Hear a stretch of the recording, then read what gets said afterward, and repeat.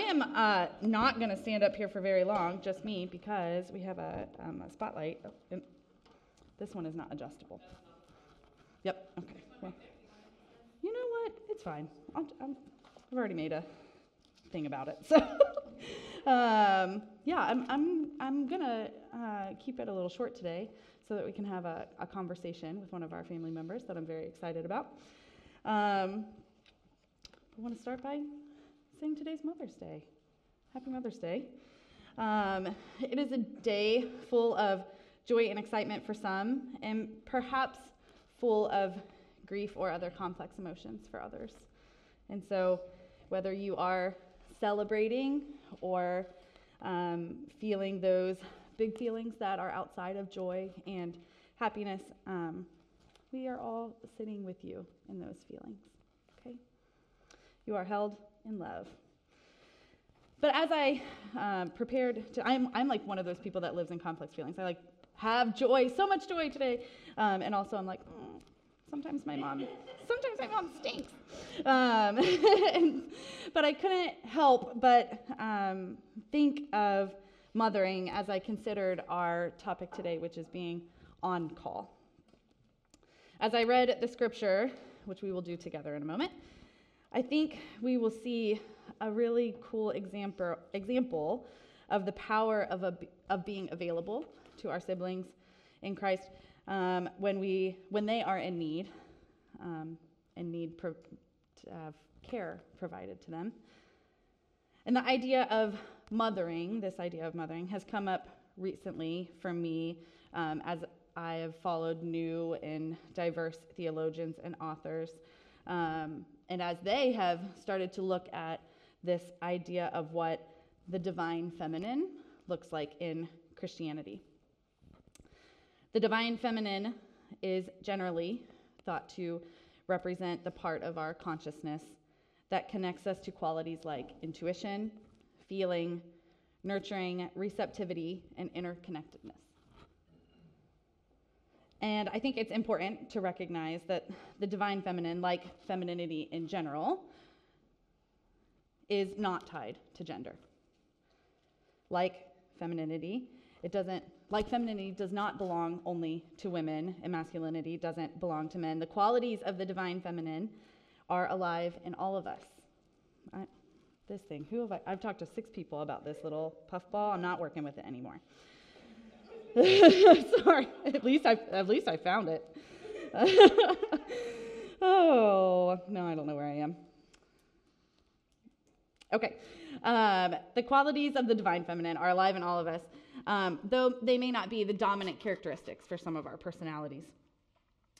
The primary act of the divine feminine, which I call mothering, likewise does not only belong to women, as we'll see in today's text, but has historically been tied to the role of women-identified people.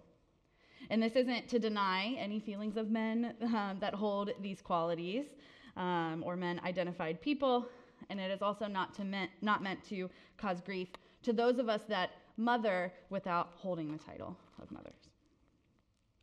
I think these ideas have shown up more in the people that I have followed, as many of us have begun to recognize and validate this very expansive nature of God, a nature that lies outside of the patriarchal constructs that we have often reduced them to.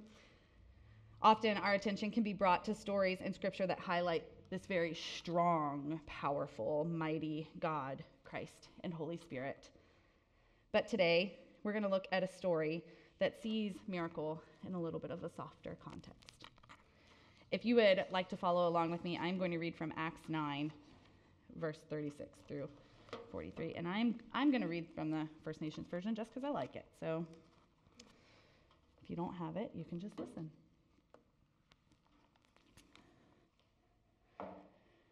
Now, in the nearby village of Beauty, Joppa, there lived a follower of Creator Sets Free, whose name was Dear Woman, Tabitha, which is translated into our tribal language as Dear Eyes, Dorcas. She was a doer of many good deeds and always gave to the ones who had little. During the time that stands on the rock, Peter, was an almond tree, Lydda, she became ill and crossed over to death. So they ceremonially washed her body and laid her in an upstairs room. Since Almond Tree is near to Village of Beauty, the followers there sent 2 men to Stands on the Rock, Peter, begging him to come right away. Stands on the Rock got right up and went with the men. When they arrived, they took him to where her body lay in the upstairs room. The widows came and stood next to him. The tears rolled down their faces as they showed him the beautiful garments dear eyes had made when she was with them. Stands on the Rock sent them all outside. He then fell to his knees and sent his voice to the Great Spirit. After he prayed, he turned toward the dead body of the woman. "Dear woman," he said to her, "get up." She opened her eyes, and when she saw Stands on the Rock, she sat up. He reached out his hand to her and helped her up. He then called all the holy ones and the widows and stood her before them. "She's alive." Word of this spread throughout all the Village of Beauty, and many put their trust in our honored chief. Creator sets free. This is the word of the Lord. So a couple of things stood out to me in this text. The first is, at the end of chapter 9 of Acts, Peter performs a couple of miracles. Before visiting Dorcas, he heals a paralyzed man named Aeneas. And it feels important for me to note that the person we've just read about him bringing back to life was a woman whose name is given, which is an honor not always given to women in our holy text. And the treatment of her at her death shows us that she was an important disciple in her community, a woman very loved, so loved they couldn't live without her. We don't know much about her or why this is, except for what the text tells us, which is that she made clothing, and she was devoted to good works and acts of charity, as NRSV translates it. It seems likely, with these 2 pieces of information, that she made those clothes for people that didn't have any, maybe. And while that doesn't seem revolutionary, Peter sees it as invaluable enough to visit her in death. Dorcas's work stood out to me as one of the displays of mothering in this text, that she provided this very foundational care and nurture for others. She clothed them. She protected their bodies with garments. The other focus of our text today is the way that Peter comes to this woman when he's asked to.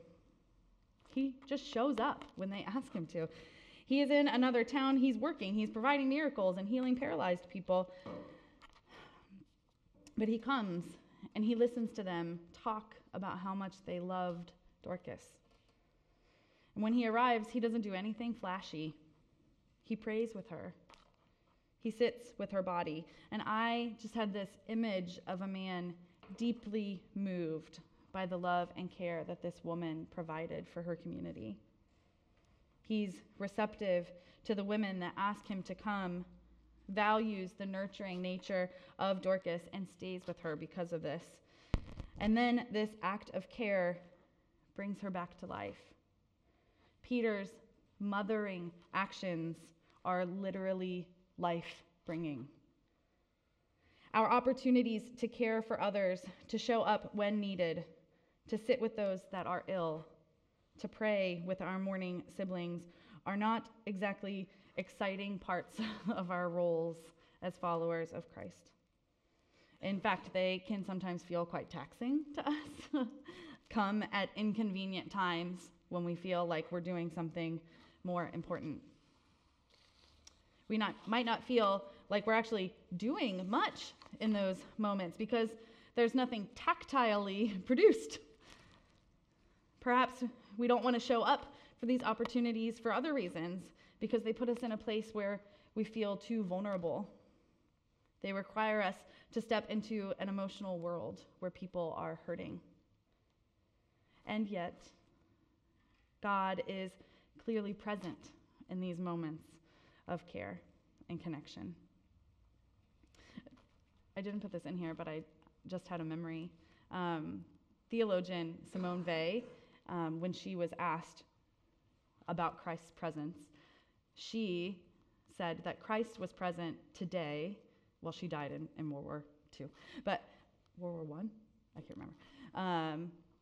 She said that Christ was present within the relationship between friends, that neither person was able to experience Christ without feeling the loving friendship of the other. So the creation of Christ was in their connectedness. That just came to my mind. I always thought that was so beautiful. And so we see Christ and God clearly present in these moments of connection and care when Peter prays with Dorcas. So that when we tap into our femininity, maybe step into these roles, we're not losing any of these other miraculously strong qualities that we have tied to God. They're not at risk in any way. We're simply experiencing and expressing the life-giving fullness of God. Amen. That's all I've got today. I'm going to invite Mike to the front. I'm kind of excited that I have a man coming to the front today for this. Mike, if you do not know him, you want me to use a mic? yeah, I think so, so that the podcast can pick it up. And do you want a stool? Do you want that stool? This is Mike Yorty. He's one of our elders here at Trinity.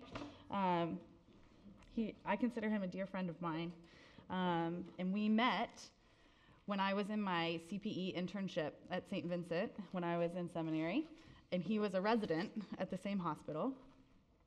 And he overheard me. Rickety. Oh, you don't have to sit on it. Yeah, it's not required. We met because I was talking to one of my fellow interns about preaching the day before. And he said, "Where do you preach, Brittany?" And then he showed up the next week. And they've been here ever since. Mike finished his residency and is currently a chaplain. And so this concept of being on call felt quite appropriate to talk to him about. And so I gave him a couple questions to think through. And so we're just going to have a conversation and invite you all in to hear it, okay? Mike, the first thing, I love stories. I tell stories all the time. And so I'm going to ask you to tell us a story. What's an experience or story you have about like a time you were on call? I'm actually going to share two because it kind of shows a range of what chaplains have to deal with. Sure. So both of these are examples that happened in January. I think it was on a Wednesday night. I was called into Community North Hospital at about 11 o'clock at night. A baby had died, and the family wanted a baptism for the baby. And so I went there, and didn't often we ask questions of the nursing team prior to getting there. What is the situation? And I failed to do that on this particular time. And so when I got there, the baby was born prematurely at 25 weeks and lived a couple of hours and then died. And the mother was COVID positive. They don't know if the baby died because of COVID complications or what the issue was. And so I got there and put on all my garb and the N95 mask and a face shield and, obviously gloves and whatnot. And it kind of felt impersonal, like there's a barrier because I have all of these things on. And went into the room with the little shell that we use and the holy water that we use. And this baby could fit in the palm of your hand and was perfectly formed, incredibly beautiful. And so I was in that room for about an hour, and this is the first baby of this husband and wife that they lost. The first baby, and they lost their first baby. And the husband at one point just was overcome with grief, and so I just held him as he cried. And then he said, "I need to be strong for my wife." And I said, to be strong for your wife means you need to grieve and express the emotions that you feel. And so he continued to cry. And I baptized the baby. And then I charted and came home. So I got home about 1 in the morning and then had to go to work the following day. So that happened on a Wednesday. On a Saturday, I get called to Community South, and I live about 50 minutes from Community South. So I was told that a patient was placed on comfort care measures, which means they're taking off all of life support measures. And the uncle, it'd be the brother of the patient, requested a chaplain visit. So I get in my car and I drive to the hospital and get there, and he is in the room along with a woman, and I see them kind of in each other's space a little bit, and I come into the room, and often when I don't know a situation, I ask, what happened? So there's a couple of reasons why I ask what happened. One, I'm measuring what kind of shock level people are, what is their state of shock. The reason why you want to ask a question like that is because it helps you understand where they are on that kind of emotional spectrum. If they are in shock, you want to move them out of shock and into grief as best as you can.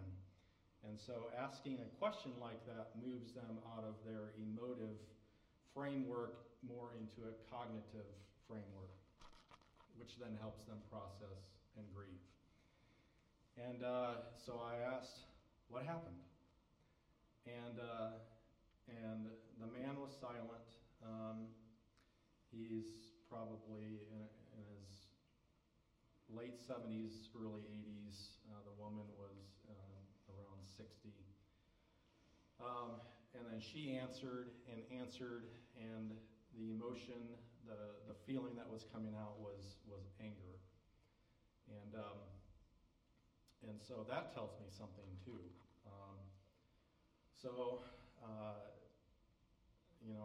I said, I'm so sorry that this is happening, and express empathy. And then she gets in his face, not my face, and just starts reaming him out. F-bombs flying, and so I'm just witnessing this. And then I just say, what's going on here?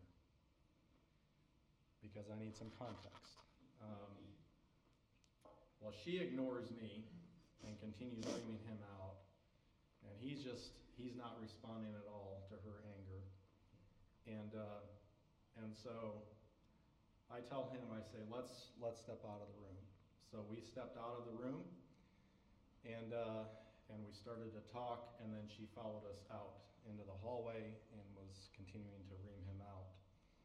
And I said, it's okay to be angry, but you need to do that in the room. Like, we can't disturb the other patients and families and staff that are here. So I know, based on my own counseling and my own training, that anger is often a secondary emotion. And I know that this can be controversial within the therapist world. It is what I purport to. It's what I believe. So some psychologists would say that anger is a secondary emotion pointing to the primary emotions of fear or sadness. So that's what I believe. Now, not everybody believes that. So Brittany could have a different perspective. She's a counselor. For crying out loud. I don't. So in what I said to her is, I said, I know you're in pain. Like, it's an expression of her pain. And part of what she is dealing with is it was her mom was the patient. She felt like it was her responsibility. She lived with her mom, and she found her unresponsive, and she felt like she could have gotten there earlier, So she was dealing with guilt on that level. She was also dealing with guilt because when you make a decision to place somebody on comfort care measures, sometimes people say, I'm killing that person. So that's where she was at. So not only she thought she could have prevented this thing from happening, now she is killing her mom. So very, very angry, very forceful, very in your face. Like at points she was literally like this in his face, right? You backed up, I right? did. And I trust you. Yeah. So. Right. So I'm a person that I don't like anger. I don't like to be around it. I sometimes express it, of course, because I'm a human being, but I don't like it. So, but I know in my role as a chaplain, this is what we deal with, and I'm becoming more comfortable in that role.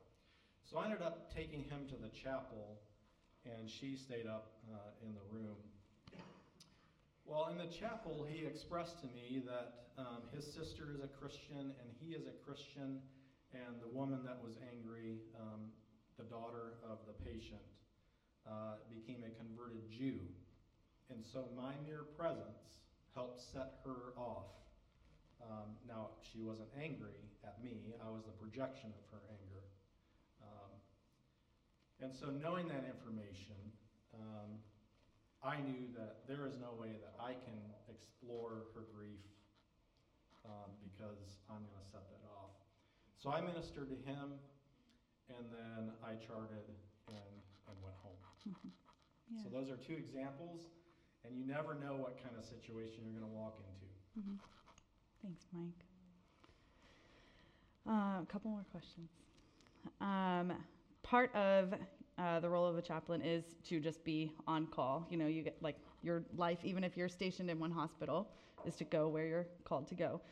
You have a even more unique role in that, like, you can be called to multiple places. You've just described 2 stories in 2 different places around the city. What does it mean for you to kind of orient your days and nights and life to just be on call? I hate it. I wasn't expecting that, but I'm glad he's being honest. Yes. I actually don't like it at all. I don't want to be needed. So if any of you know the Enneagram, I'm an Enneagram 1 with a 9 wing, not a 2 wing. The 2 is the helper. That's not me. Which may seem ironic because I'm a chaplain, right? And I am helpful, obviously, hopefully. When I You go do use in. both your wings. Okay, that's fine. I understand.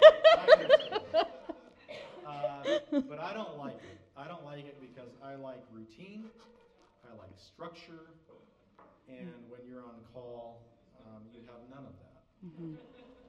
Plus, I have what is commonly known as pager anxiety, and I have that, which started when I was a PRN chaplain for Howard, which is in Kokomo, and they would page me at all times of the night for things that a chaplain didn't need to be paged for. And I would often travel there, which is an hour from where we live, and get there and the family had left, and then I came home. So that would make me mad. A moment when anger is really appropriate. Yes. So, of course, I was very nice to the staff, but very, very annoying. And so I don't like it. I don't like it. Yeah. I'm grateful. I'm surprised and also grateful that you shared that. Okay, that actually helps lead us into our last question.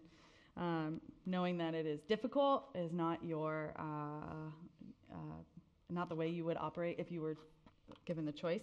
How do you prepare yourself and care for yourself and your family, knowing that this is a part of your vocation? Yeah, I think my wife experiences some of the downside of being on call. So I have my pager, which is right beside on my side of the bed. Because the paging system is not exactly, it's interesting in 2022 how there are still some antiquated methods to how we do things. And so Does everyone in here know what a pager is? Okay. June is shaking her head. No! Oh, I'm so sorry. Yeah. So I get paged for everything I would normally get paged at the hospital that I work at, which I work at Community Heart and Vascular Hospital. So I get paged for code STEMIs, which is like a heart attack is occurring, code strokes, code CAT. Anyway, you don't need to know all of these, but I get paged for a lot of things. When we're on call, we are only responsible to calling back to see if it's even appropriate for us to go in, is when we're paged by staff, which is it's a numeric. So the pager that I have is an alphanumeric pager, so it allows words as well as numbers. And so often the pages that I get are alpha pages. And when we're on call, we are only requested during the week, because we also work during the day, we're only requested to go in if we're paged by staff for one reason or another. And then on weekends, that also includes code blues, which means somebody's heart is stopped.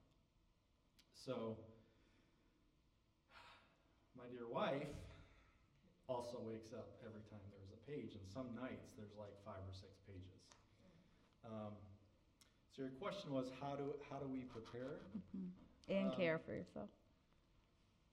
Yeah, I would say my wife and my family do this much better than I do. So the kids' dad is a surgeon, and so they're kind of used to him being on call, and so they're kind of used to that life. Abby's used to that life. I'm not used to that life. And so it's a challenge for me, to be honest. But as I was reflecting on this question, it dawned on me that I can be frustrated and annoyed and have some anxiety. And it's interesting to me that as soon as I step foot in that hospital, this is way before I even go meet the patient or family, there's this kind of peace that comes over me. So I can't explain it. Of course, as a Christian, I would say that's the Spirit of God working through me and causing me to be calm and peaceful. Mm-hmm. And then the other thing that I do is when I chart, I reflect on that visit, and that reflection is noted in the chart and the things that I say. But I say that here today because when I chart, that's a way for me to process my own emotions and my own feelings. The times that I have the most difficulty are times where I feel countertransference, which means something happened in that visit that triggered something in me from my life. So often it's either has to do with my own kids or my parents. Mm-hmm. So in those moments in which I encounter that countertransference, I often send Abby a text and say, I'm thinking of Jenna, or I'm thinking of Alexa, or I'm thinking about when my dad dies. Thank you, Mike. Yeah. Yeah. Can I give you a hug? Absolutely. Oh. Sorry, I'm an audible hugger. Okay. Yeah. Thank you so much. I knew that was going to be great.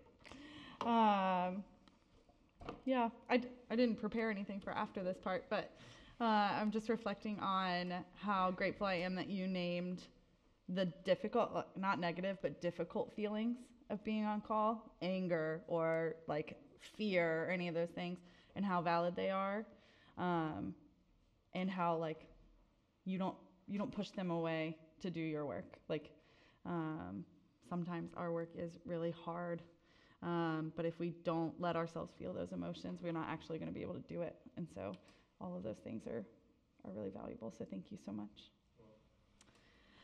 If you would like to go to your bulletin.